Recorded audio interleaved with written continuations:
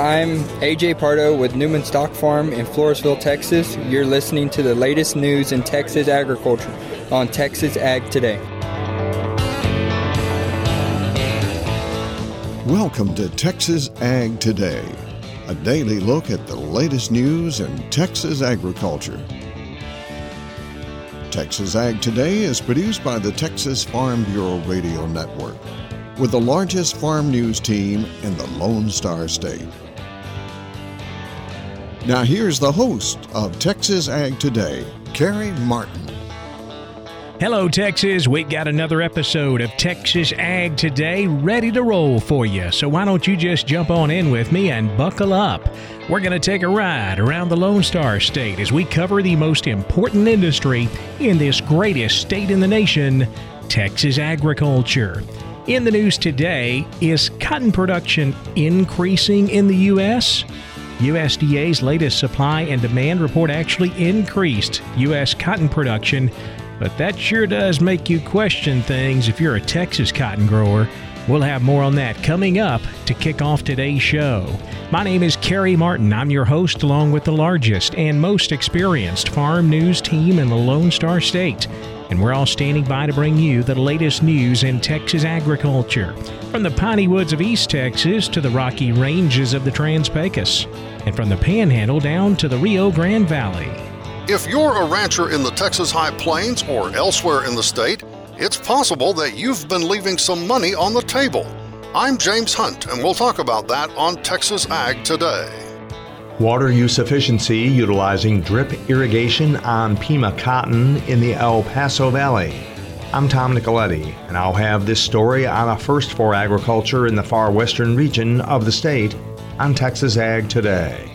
This is James Duncan reporting from Marshall. The weather is beautiful in the area. The rain has been greatly appreciated as well as needed, and the cool weather just adds to the loveliness of fall, and the hunting season is well underway. We'll have those stories plus Texas wildlife news and a complete look at the markets all coming up. USDA's latest supply and demand report released last Wednesday shows an increase in the U.S. cotton crop, raising it 220,000 bales up to 14.03 million. Of course, Texas is the largest cotton state, and our cotton crop was devastated this year. So many Texas cotton farmers may be wondering where USDA is getting this extra cotton from.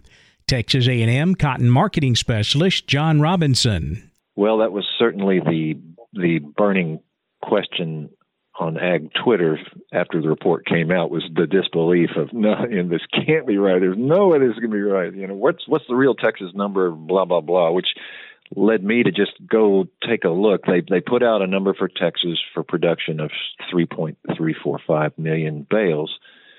And I went and took a look just and 3.34, the last time we had production that low was in 1980.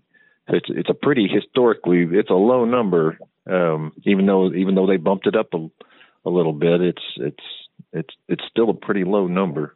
Gerald Nieper with TrueCot Commodities says the USDA estimate for Texas may still be off a bit. And USDA still may not have completely accounted for all of the abandoned acres. You talk around and, there's a couple of folks that think that 3.3 to 3.4 is okay, but it seems like the preponderance of people, especially if you drive around and talk to anybody on the high plains, is they're thinking, this Texas crop ought to be just has to be smaller than 3 million bales. Both Robinson and Nieper say they are not hearing of above-average harvest results for what cotton is left in West Texas and the Panhandle. Now, speaking of that part of the state, cotton harvest is moving forward there, but the weather is causing some challenges. The biggest problem is being able to harvest. We got that good moisture, nobody complained, big old snowflakes, pretty snow, but it kept them out of the field for a few days, and now we've got this high humidity. And the big story right now is we need some open weather to wrap this thing up. That's Gerald Key. He runs Adobe Walls Gin in the Northern Panhandle. He says a good freeze would be a big help right now. Cold and dry is fine. In fact, we welcome the hard freeze. So I think over here we're okay, but you get over around Sunray, they didn't quite get as cold, and they've got some regrowth, and they are really ready for a hard freeze. In 4 days after this cold, every plant will be ready. In his gin, Key says they're seeing some pretty good cotton, considering the year we had. If you're a cattle producer in Texas, there is a chance that you're leaving some money on the table. James Hunt explains. Dee Dee Jones is a Texas A&M AgriLife risk management specialist in Amarillo, and she tells me a lot of programs that could help livestock producers are underutilized. Livestock disaster programs and supplements have exploded in the last 10 years, and a lot of ranchers are not really used to taking advantage of these type of programs. And so I think that they leave a lot of money on the table. I mean, there's a livestock forage program. That's one that subsidizes losses based on pasture losses due to drought or other disasters. And that's on a county-by-county basis. And the only thing that a county needs to qualify is to either have 8 consecutive weeks of a D2 drought, which is kind of a mild drought, or 1 week of a D3 or D4 drought, which is a more severe drought. Every county in the Panhandle had that this year.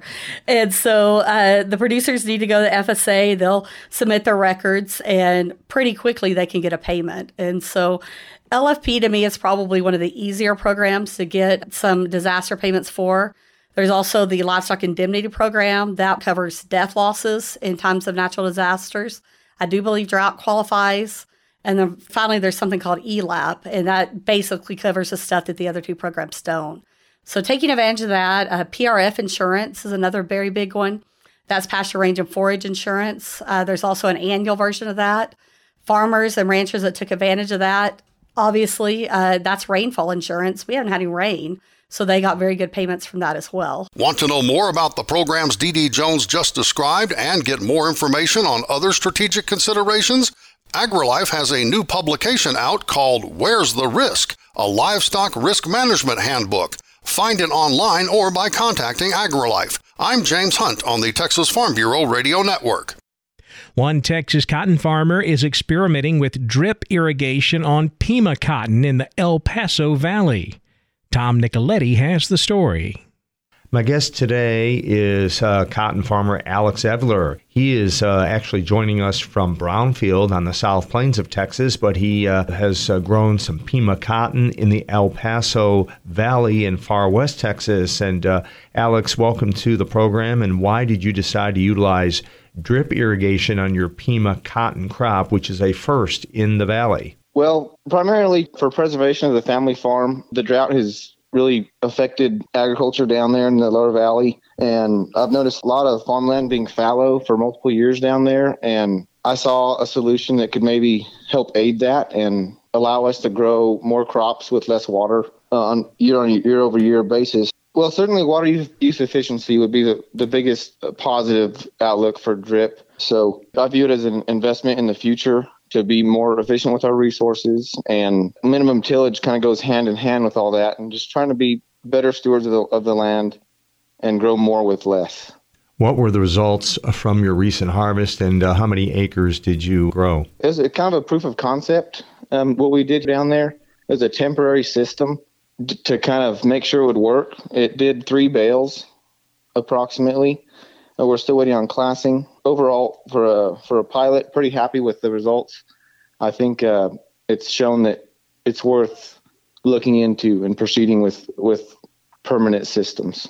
You say 3 bales, and that was over how many acres? About 12. 3 bales per acre. About 41 bales of cotton. That is El Paso Valley Pima cotton farmer Alex Evler. I'm Tom Nicoletti with the Texas Farm Bureau Radio Network. Fall has arrived in East Texas. James Duncan has an update from Marshall.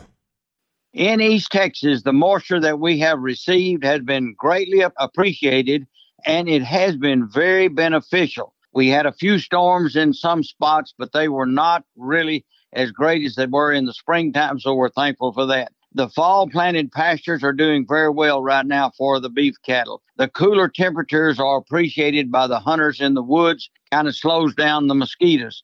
just a little bit. Now, in this East Texas area, we have many fall festivals this year, and they have been successful all the way around. And then when you think about the fall festivals, the junior livestock is a major farm activity that goes on in fall festivals. The junior livestock sales have been great. Reward has been significant for our young people that are involved in both livestock and shop projects that are presented at these festivals every year. So all in all, we've had a good fall so far, and the deer season is now underway. Youth activities on the weekends has been successful. Everything just looks like it's going to be good for the holiday season that we are fast approaching, and many, many hunters from the big cities will be coming to our East Texas country to enjoy some of the holidays. This is James Duncan reporting from East Texas for Texas Ag Today.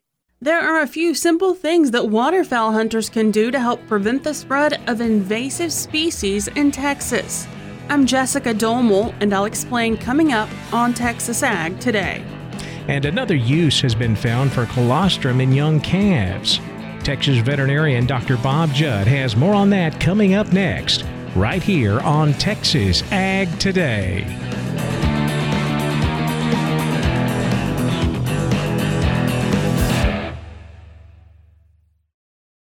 After my first car accident, I feared the biggest damage would be to my wallet. I expected a mountain of bills and a long, drawn-out process. But my Texas Farm Bureau insurance agent was there when I needed her and helped me get back on my feet and in my car in no time. Instead of a hassle, I got reassurance and a quick recovery. Visit Texas Farm Bureau Insurance today at tfbinsurance.com to find an agent who's there when you need them most. Coverage and discounts are subject to qualifications and policy terms and may vary by situation. We're keeping you informed on everything happening in Texas agriculture on Texas Ag Today. Another use has been found for colostrum in young calves. Dr. Bob Judd explains. Colostrum, or first milk, is an amazing biological compound that is produced by the cow at the time of calving. We all know that colostrum must be ingested by the calf within 24 hours for the calf to receive the antibodies required to provide immunity. However, a recent research paper indicates they have found evidence that supports the use of colostrum as an early prevention or treatment of scours or diarrhea in young calves. The researchers indicate this finding is not surprising, considering human colostrum has been used to treat diarrhea in humans for centuries. Scours is a major problem when raising pre-weaned calves, as scours causes 56% of the illness, and of the calves that die, 32% are from scours. The highest incidence of death is in the second week of life, and a single case of scours costs the calf raiser at least $50. And even if a calf survives the scours, the disease can have an effect on them for the rest of their lives, as cows that have a history of scours when a calf gain less weight per day, give less milk, and require a longer period to get pregnant compared to cows that did not have scours as a calf. Many cases of scours are treated with antibiotics, and yet it is common for viruses and protozoa to be the cause, and antibiotics are not helpful. Feeding colostrum, even after the calf is 24 hours old, can help protect calves against scours and can reduce the incidence. Adding dried colostrum to milk replacer has even shown to reduce antibiotic treatment by 50% in cases of bacterial infections in the intestine, respiratory tract, and umbilicus. Colostrum contains numerous vitamins and minerals, is high in fat, and may help treat scours rather than just prevent it. I'm Dr. Bob Judd. This is the Texas Farm Bureau Radio Network. There are a few things that Texas waterfowl hunters can do to prevent the spread of invasive species. Jessica Domel has the story in today's Wildlife Report.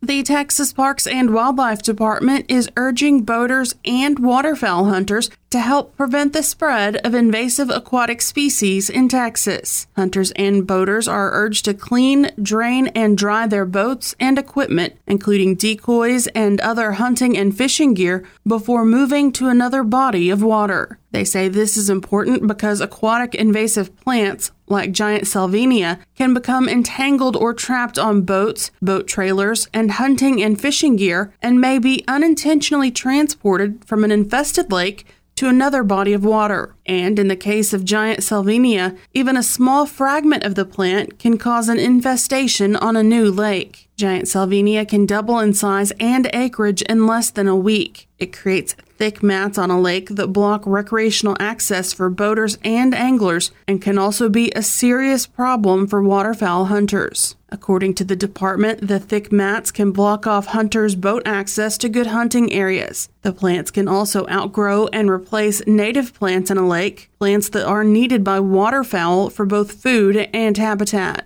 Invasive zebra mussels and quagga mussels are also a problem in Texas. They harm aquatic wildlife, litter shorelines with sharp shells, can damage boats, clog water intakes, and cause costly damage to water supply and control infrastructure. To prevent the spread of these species, the department asks hunters to thoroughly clean, drain, and dry their boats and equipment before leaving a water body. Take a few extra moments to remove plants and debris, drain water from the boat and all receptacles, then allow everything to dry thoroughly before going to another lake. A video on how to do this is available on the TPWD YouTube channel. The department notes that transporting invasive species is illegal in Texas and punishable by a fine of up to $500 per violation. If you see giant salvinia or another invasive aquatic species on a Texas lake, you can report that to Aquatic Invasives at tpwd.texas.gov. That is Aquatic Invasives at tpwd.texas.gov. For the Texas Farm Bureau Radio Network, I'm Jessica Domel. It's time for a look at the markets. Jessica will be back with a complete look at all of Friday's livestock, cotton, grain, energy, and financial markets coming up next. Keep it right here on Texas Ag Today.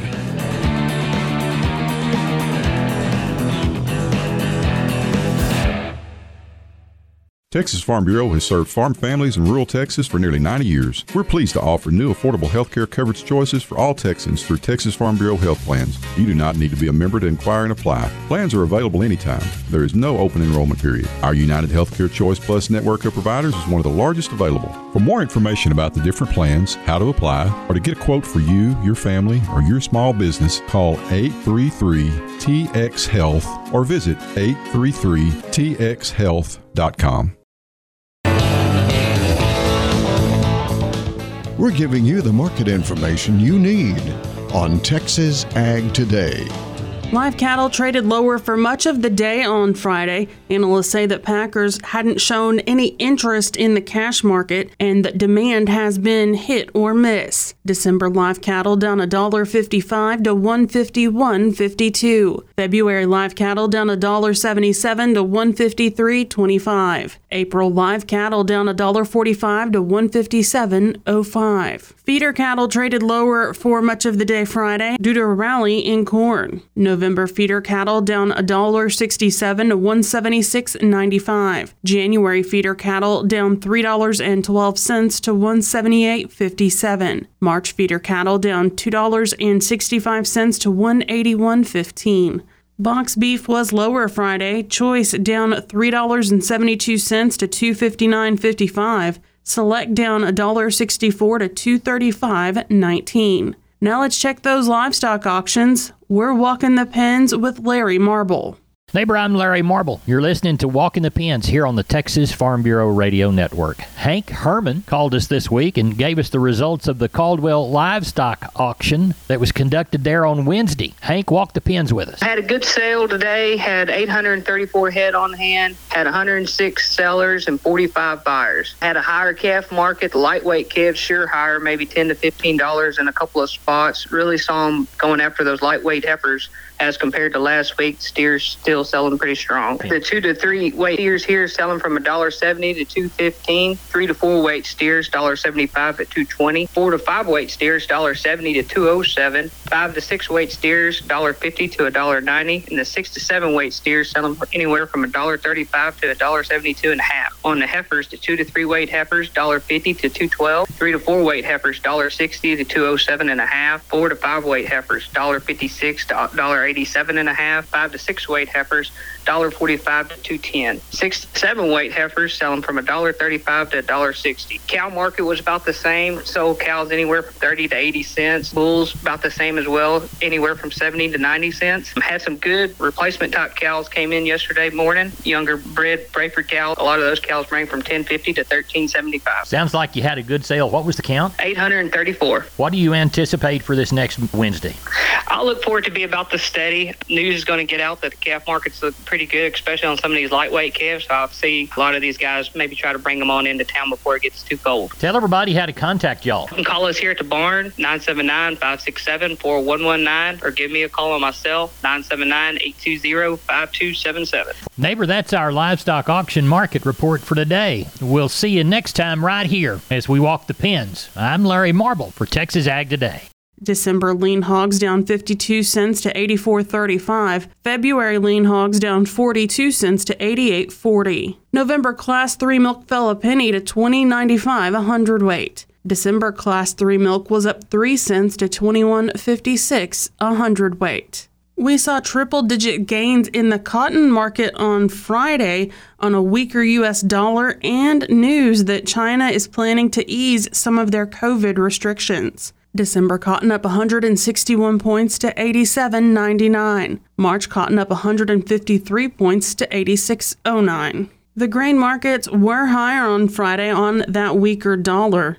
December corn was up 4 3/4 to 6.58. March corn up 3 1/2 to 6.63. September corn up 2 3/4 to 6.22 even. December hard red wheat was up 18 1/4 to 9.43 1/2. March hard red wheat up 17 1/2 to 9.39. July hard red wheat up 17 1/4 to 9.28 1/2. December natural gas fell 35 cents Friday to 5.88. January natural gas fell 33 cents to 6.27. Crude oil rose Friday after news that China plans to ease some of its COVID restrictions, which could lead to an increase in demand. December crude oil up $2.53 to 89 even. January crude oil up $2.55 to 88.21 a barrel. The Dow was up 63 points Friday to 33,778. The S&P 500 was up 43 points to 3,999. And the Nasdaq was up 236 points to 11,350. Well, that wraps up our look at the markets, and that wraps up this edition of Texas Ag Today. We hope you join us next time for the latest news in Texas agriculture.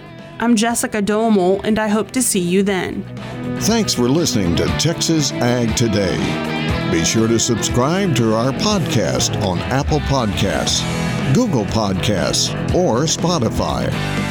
For more Texas Ag news and information, check out our website at texasfarmbureau.org or tfbradio.com. Texas Ag Today is a production of the Texas Farm Bureau Radio Network.